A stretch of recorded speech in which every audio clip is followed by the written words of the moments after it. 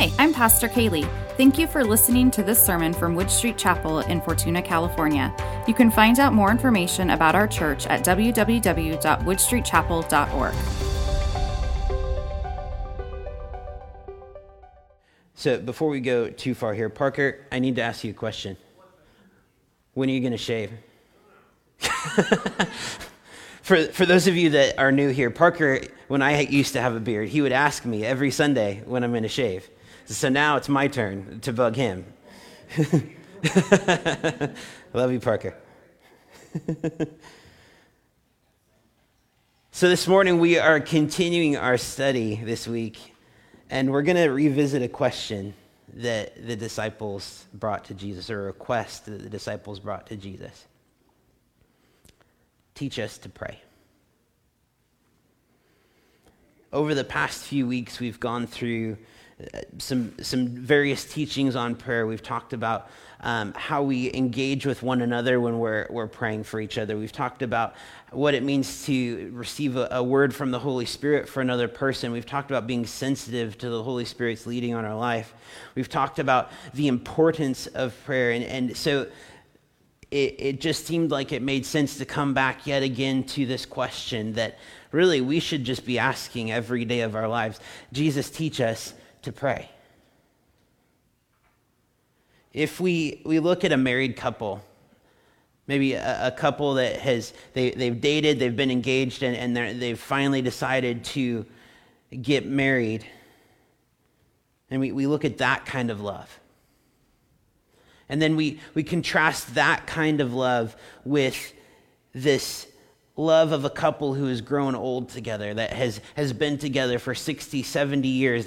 They've seen each other grow up, and they've loved each other through all of the different seasons of life, to it being a love that is perfectly aged, a love that is seasoned, a love that has seen the tests of time, and it has stood. We see these two types of love. And I would say that love in both of those seasons is maybe easy. Love in both of those seasons is easier compared to the love in the middle.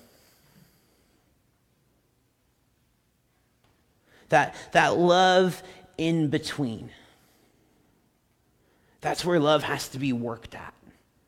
Where love has to be nourished, where love has to be nurtured, where time has to be spent and dedicated. St. Augustine wrote that true, whole prayer is nothing but love. When the journey first begins, when life is coming to an end in either of those situations, it's easy to come and pray. When you first come to the Lord and you first recognize the sacrifice that has been made for you, that you have been plucked from death into eternal life, of course you want to pray. How can you stop from praying? And when you come to the end of your life, of course we want to pray. We want to make sure we're in relationship with God as we come to that time of seeing Him face to face. But it's in those middle times where we're called to be faithful, where we're called to abide with God. And the Sunday school class this morning, we talked about what does it mean to abide?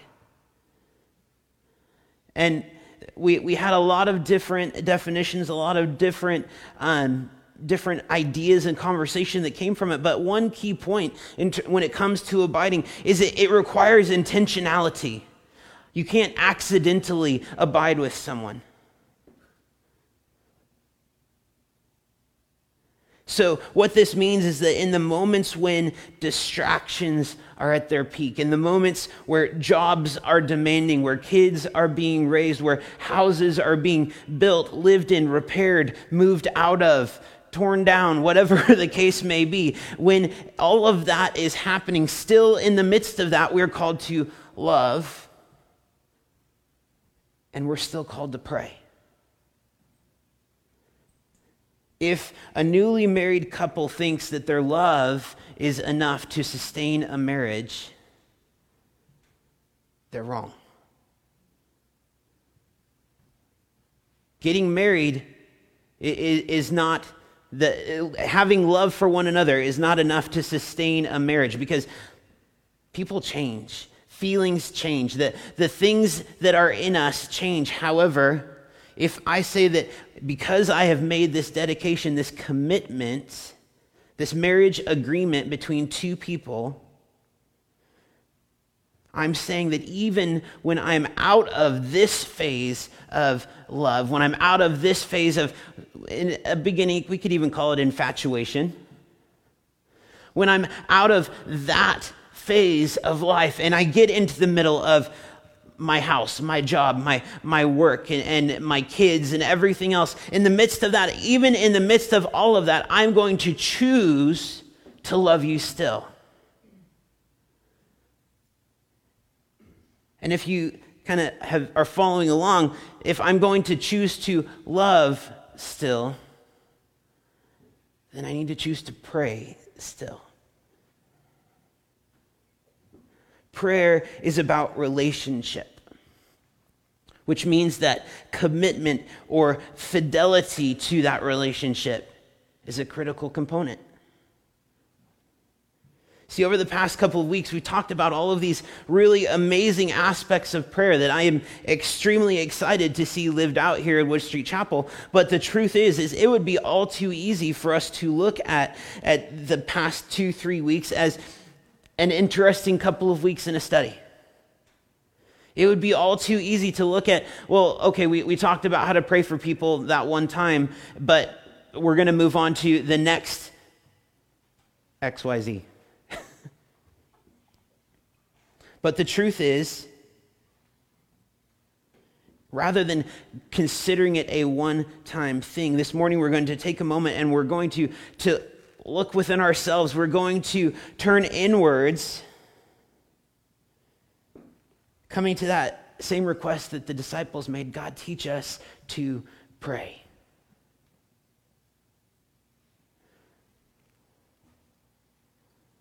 Coming back to those two couples, we have the couple who has just gotten married, and we have the couple that has been together for years upon years upon years. The couple that just gets married, they look at that couple who has been married for all of that time and they say, I want that. I want what they have. What they have is something that is completely different than what I have, and I want it. And that's exactly what the disciples are doing. That's the conversation. They are watching Jesus in his interactions with the Father, and they're seeing him live out a life that is in complete connection and complete submission to the Father. And they're saying, we want that. That is so much different than anything that we have ever heard of or learned in Sunday school, in their version of Sunday school, in their time of study with their priests, with their rabbis. It is so much different than any of that, and we want it.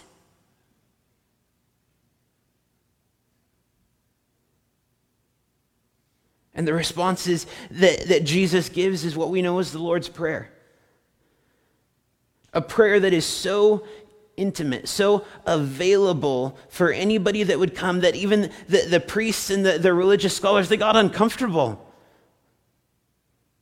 That the everyday man was going to be able to sit down and pray like that to God.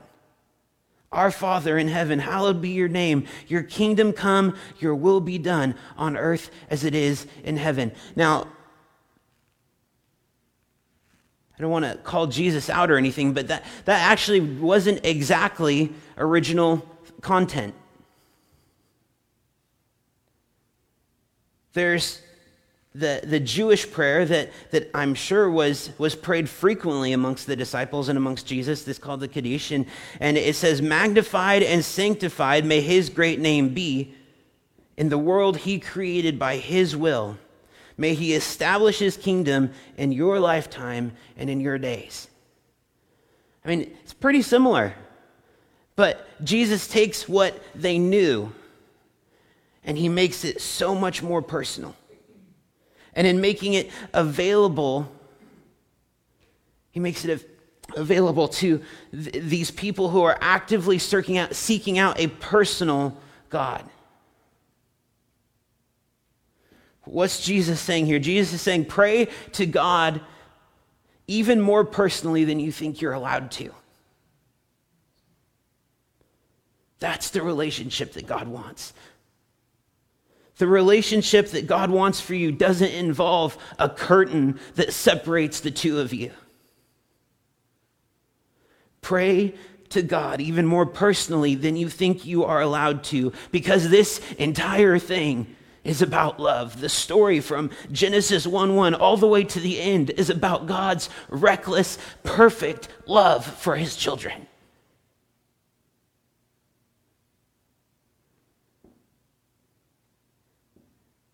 Jesus is saying, center your life around prayer, because prayer is where love flourishes.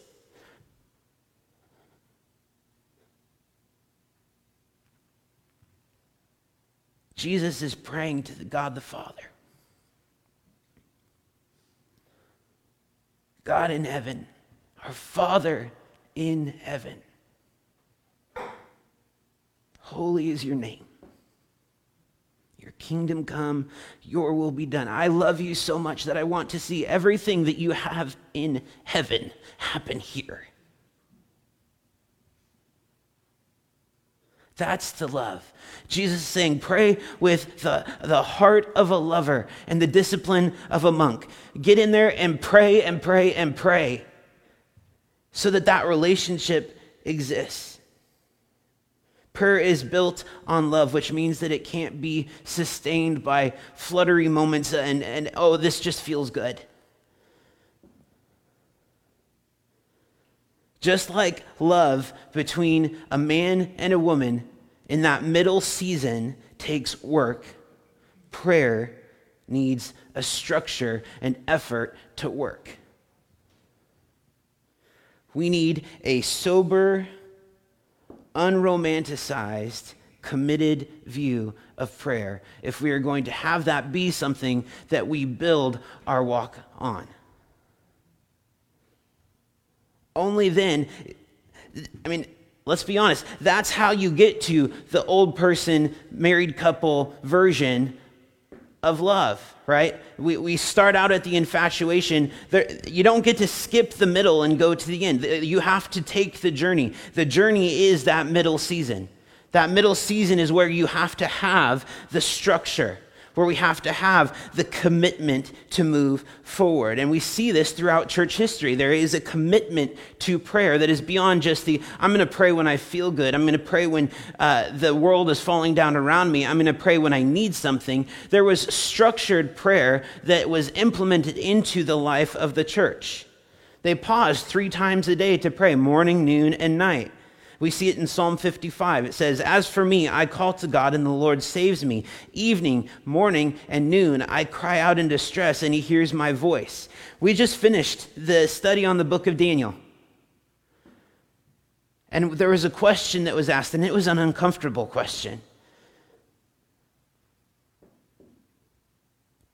Do people know when to catch you praying? People knew when to catch Daniel praying because he prayed according to a structure. It was built into the fabric of his life. He prayed 3 times a day, morning, noon, and evening. He prayed in the windowsill. He prayed facing Jerusalem, and it didn't matter if he was going to get thrown in the lion's den or not. He was going to be in relationship with God. Jesus follows this daily rhythm of prayer. Every gospel shows Jesus withdrawing to go pray. And not every time that Jesus withdraws to go pray, or every time we see Jesus pray, is it part of the daily rhythm of prayer. There's absolutely spontaneity that is built into his prayer life. But he absolutely followed a specific rhythm. If we come back to the Chosen video series, I know I kind of reference it semi-regularly. There's a wonderful example of a prayer that is probably pretty accurate that he would have prayed. In the morning when he wakes up, he says, "I gratefully thank you, O living and eternal King. You have returned my soul within me with compassion. Abundant is your faithfulness." That's Just the prayer when you wake up in the morning, and there's a prayer when you go to sleep at night, and there's a prayer when you in the midday. There is a lot of historical evidence that points to people during Jesus' time going to their temple, going to their place of worship 3 times a day to pray. Jesus prayed by himself, he prayed with others, but most importantly, and the point I'm obviously trying to make this morning, is that he prayed according to a specific prayer rhythm. That there was a structure throughout his day that just brought him back. That he was living as an example for his disciples to follow. If we move forward and we look at the book of Acts, we see the early church doing exactly that they are adopting the same rhythms, recognizing the importance of setting aside time in the day to be in relationship with a God who loves them. Peter and John are going to the temple. Do you know what they were doing? They were going to the temple to pray. Good. Everybody's following along. Peter goes up onto a rooftop at the noon hour, and you know what he goes up there to do? Good, yeah. After Peter and John join up with the other believers in the area to pray and give thanks after they've been released from prison, the temple shakes, and they begin to prophesy, and they begin to move in the Spirit. I have a question. How do you think it is that a big group of people, I mean, fairly big, I'm guessing, coordinated a time and a place and a specific topic without any cell phones? It's because they had a set time to pray. That's why. That's how they did it. I would guess it's because they had a pre-arranged time. They had a rhythm of prayer that said, whatever happens throughout my day at the noon hour, I'm coming to pray at the temple. That's just what we do. Or I'm meeting at this house to pray. We're going to come together and we are going to pray.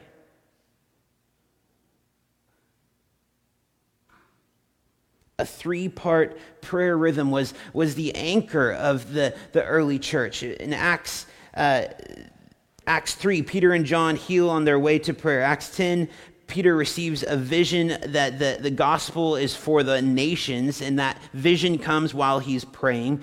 In Acts 4, the place of meeting where the church is praying is shaken, as we already mentioned. And so what we see here is that when the church, the early church, takes on a specific daily rhythm of prayer,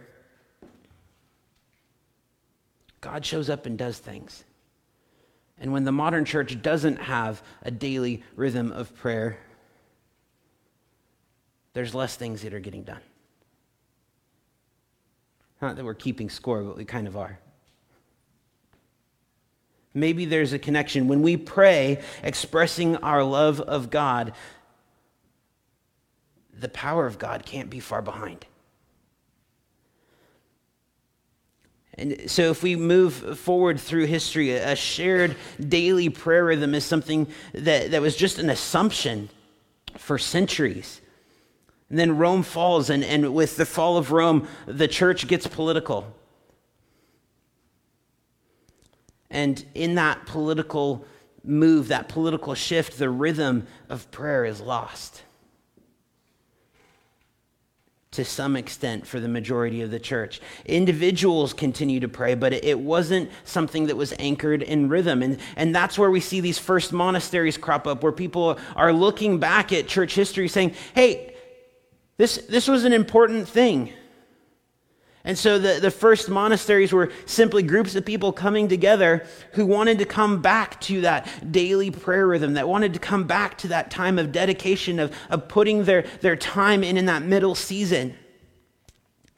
And then monasteries took a whole turn, and we're not going to go there. But when Paul writes, pray without ceasing, he's talking about 2 things. He's talking about practice the presence of God. He's talking about absolutely there should be a spontaneous open dialogue that exists between you and your God, because he loves you and he wants a relationship with you.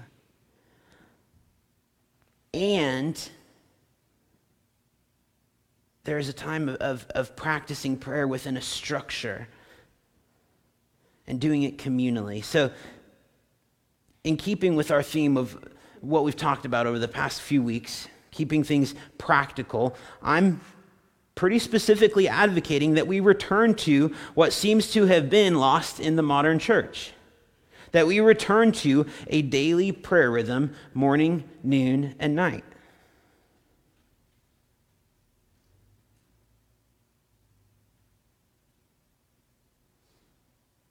Doesn't that seem a little legalistic, Matt? Doesn't that seem like we're making it a little too form-filled, a little too established? And my question would be, is it legalistic that I specifically and intentionally set aside time to spend with my wife in order to develop that relationship in a more healthy way? So that I can get to that old couple kind of love that I want? Is it legalistic that I specifically and intentionally set aside time for me to spend with my children because I love them and I want to spend time with them? And it's easy for me to not do that, so I have to make sure I set aside that time. Is that legalistic? It can be. It can be if there's no love or thought put into it after the fact. But if we come to these times of prayer and we actually intend to seek out the God of the universe and we seek out relationship in those moments, then absolutely it's something that is beneficial, that is well worth our time. The church today has a bias towards spontaneity and a resistance to rhythm. But the fact of the matter is that adherence to a daily rhythm of prayer can help lead to spontaneity. The best way to think about this is if you think about a saxophone. A saxophone in an orchestra plays the exact sheet music that is in front of them, and they play it perfectly. If you look at a saxophone in a jazz band, the saxophone in the jazz band is doing a complete improvisation of the music that's in front of them. They're making things up as they go. And it would be tempting to look at the jazz band saxophone player and say, I just want to be like that. I just want to go out and do my own thing. I don't need the structure. I don't need the rhythm. But the fact of the matter is the only reason the saxophonist in a jazz band is able to do what he's able to do is because he can read the music perfectly. He has that rhythm already built into his life, and out of that flows the ability to be spontaneous and to have that additional layer of creativity. And so my thought, the direction that feels appropriate, that seems appropriate, that I'm seeing here is that this should be a part of our daily life. This should be a structure that we participate in. What would a daily prayer rhythm look like for Wood Street Chapel? In the morning when you wake up, we pray the Lord's Prayer. At noon, we pray for the lost. And in evening, we have a prayer of gratitude. You're welcome for not making you memorize all of the 150 Psalms to recite. That's what they had to do back in the day.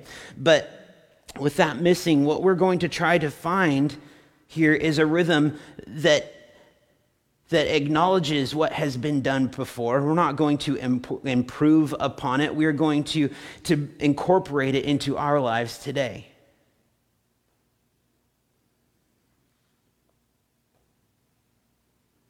Why did Jesus go out by himself to pray?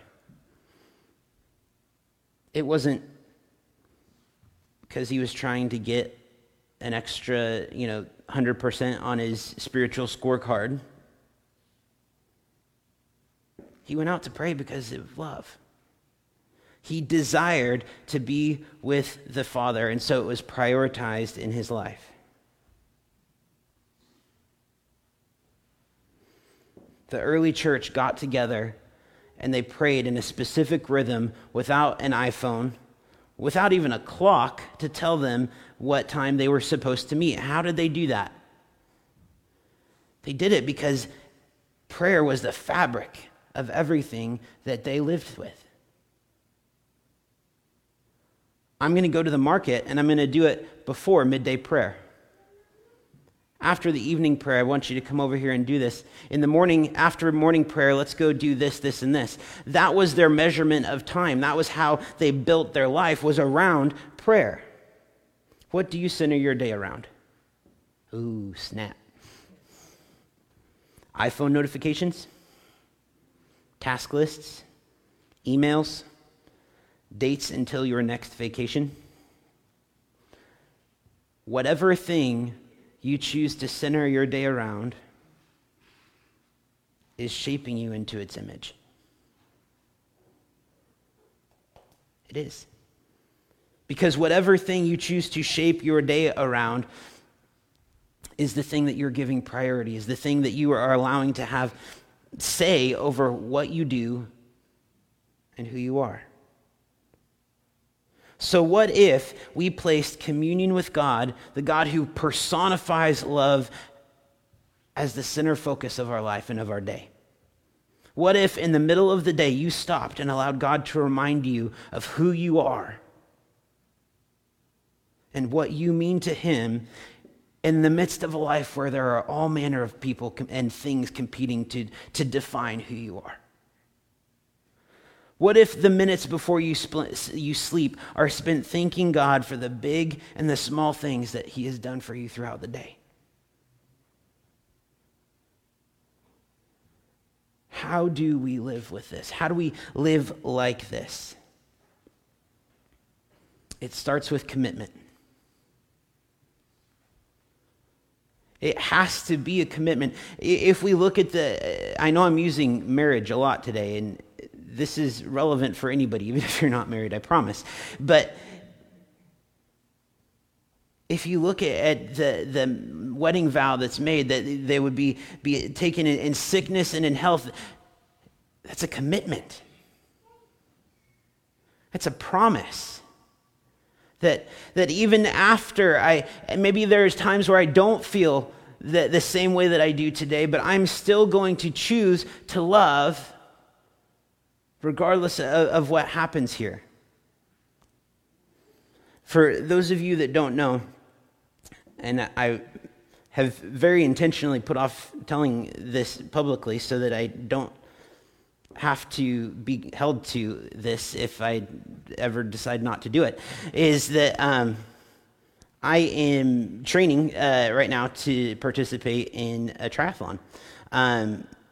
But my overall plan is that this time next year I will be participating in an Ironman triathlon, which is a 2-mile swim, 112 miles on a bike, and 26 miles running in one day.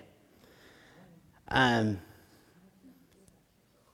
the reason I share that, so now that I've shared it, I'm committed, because I have now communicated that to a large group of people, right? But my commitment to that specific goal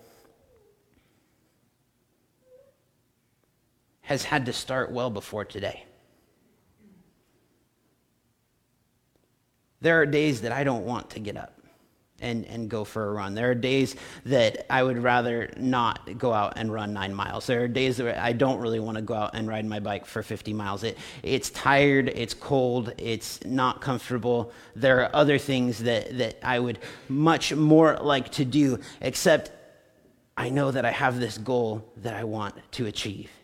And one of the most important pieces of advice I received when I decided to start looking into this, if this was something that I wanted to do, was that you have to know your why. Why are you doing this? And I promise this is coming back, so just go with me for a minute. Why is this something you're doing? And the pastor in me is, well, the pain is for a moment, but the sermon illustrations are for forever. But it's obviously more than that. I want to set a goal that is audacious. I want to set a goal that is so outside of anything that I am capable of doing right now that it takes a crazy amount of effort and work to achieve. I want to set a goal that is something that my kids can look at and they can be proud of. I want to do something that improves my own health. There are all of these different reasons that I have set aside for myself so that in those moments when I'm saying, man, I am so tired. Man, my legs hurt today. When I'm in the middle of those things, I can come back to my why. And I can say, this is why I'm doing this. And it has to be enough. Can you see the connection? There has to be a why for why we're deciding to incorporate a structure or a rhythm of prayer in our day-to-day life. There has to be something that says, there's a reason for me to wake up in the morning and to focus on giving those first few moments to God. There's a reason that I need to dedicate this time and set it aside because it's worth it. I can't tell you what your why is. I can just tell you you're going to need one because there are going to be those moments where you're saying, man, I have other things I need to do. I have other stuff that is taking priority. But there's a reason. There's a reason that I do this.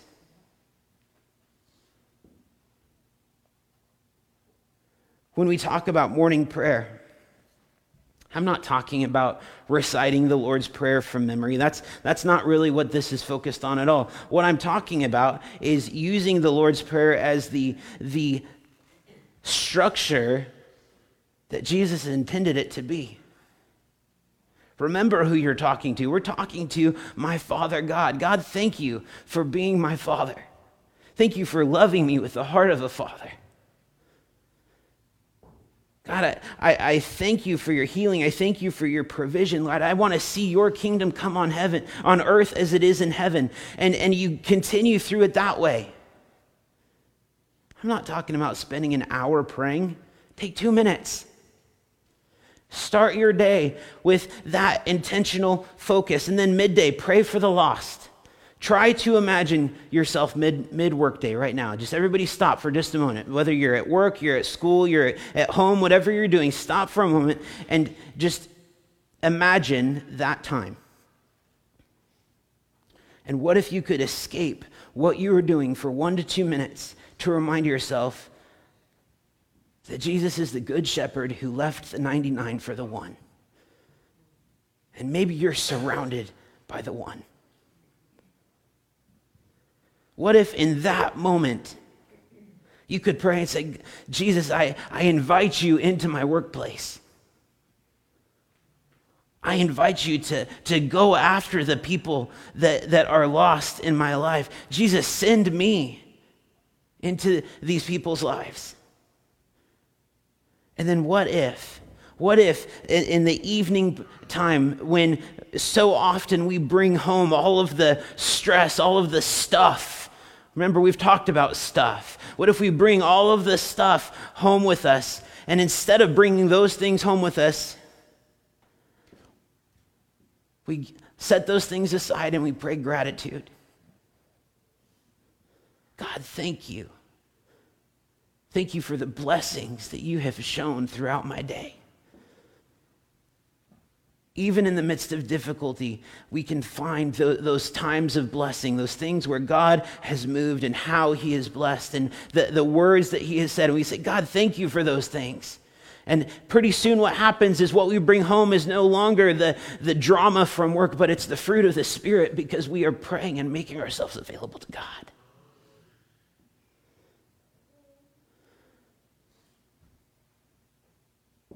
So is this something we can get behind? Can we say, yeah, let's do this? Amen. Good. Like half of you. This is something that is going to become a foundational component at Wood Street Chapel. And as we develop our prayer ministry, this is going to be something that comes right alongside that, where we will help guide and direct and maintain what a daily prayer rhythm looks like. But this is something that I want incorporated in my life to a more specific, structured degree than it ever has been.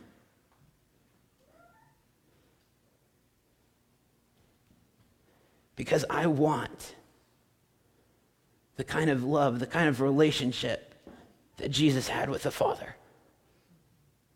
And the way I get that is through this.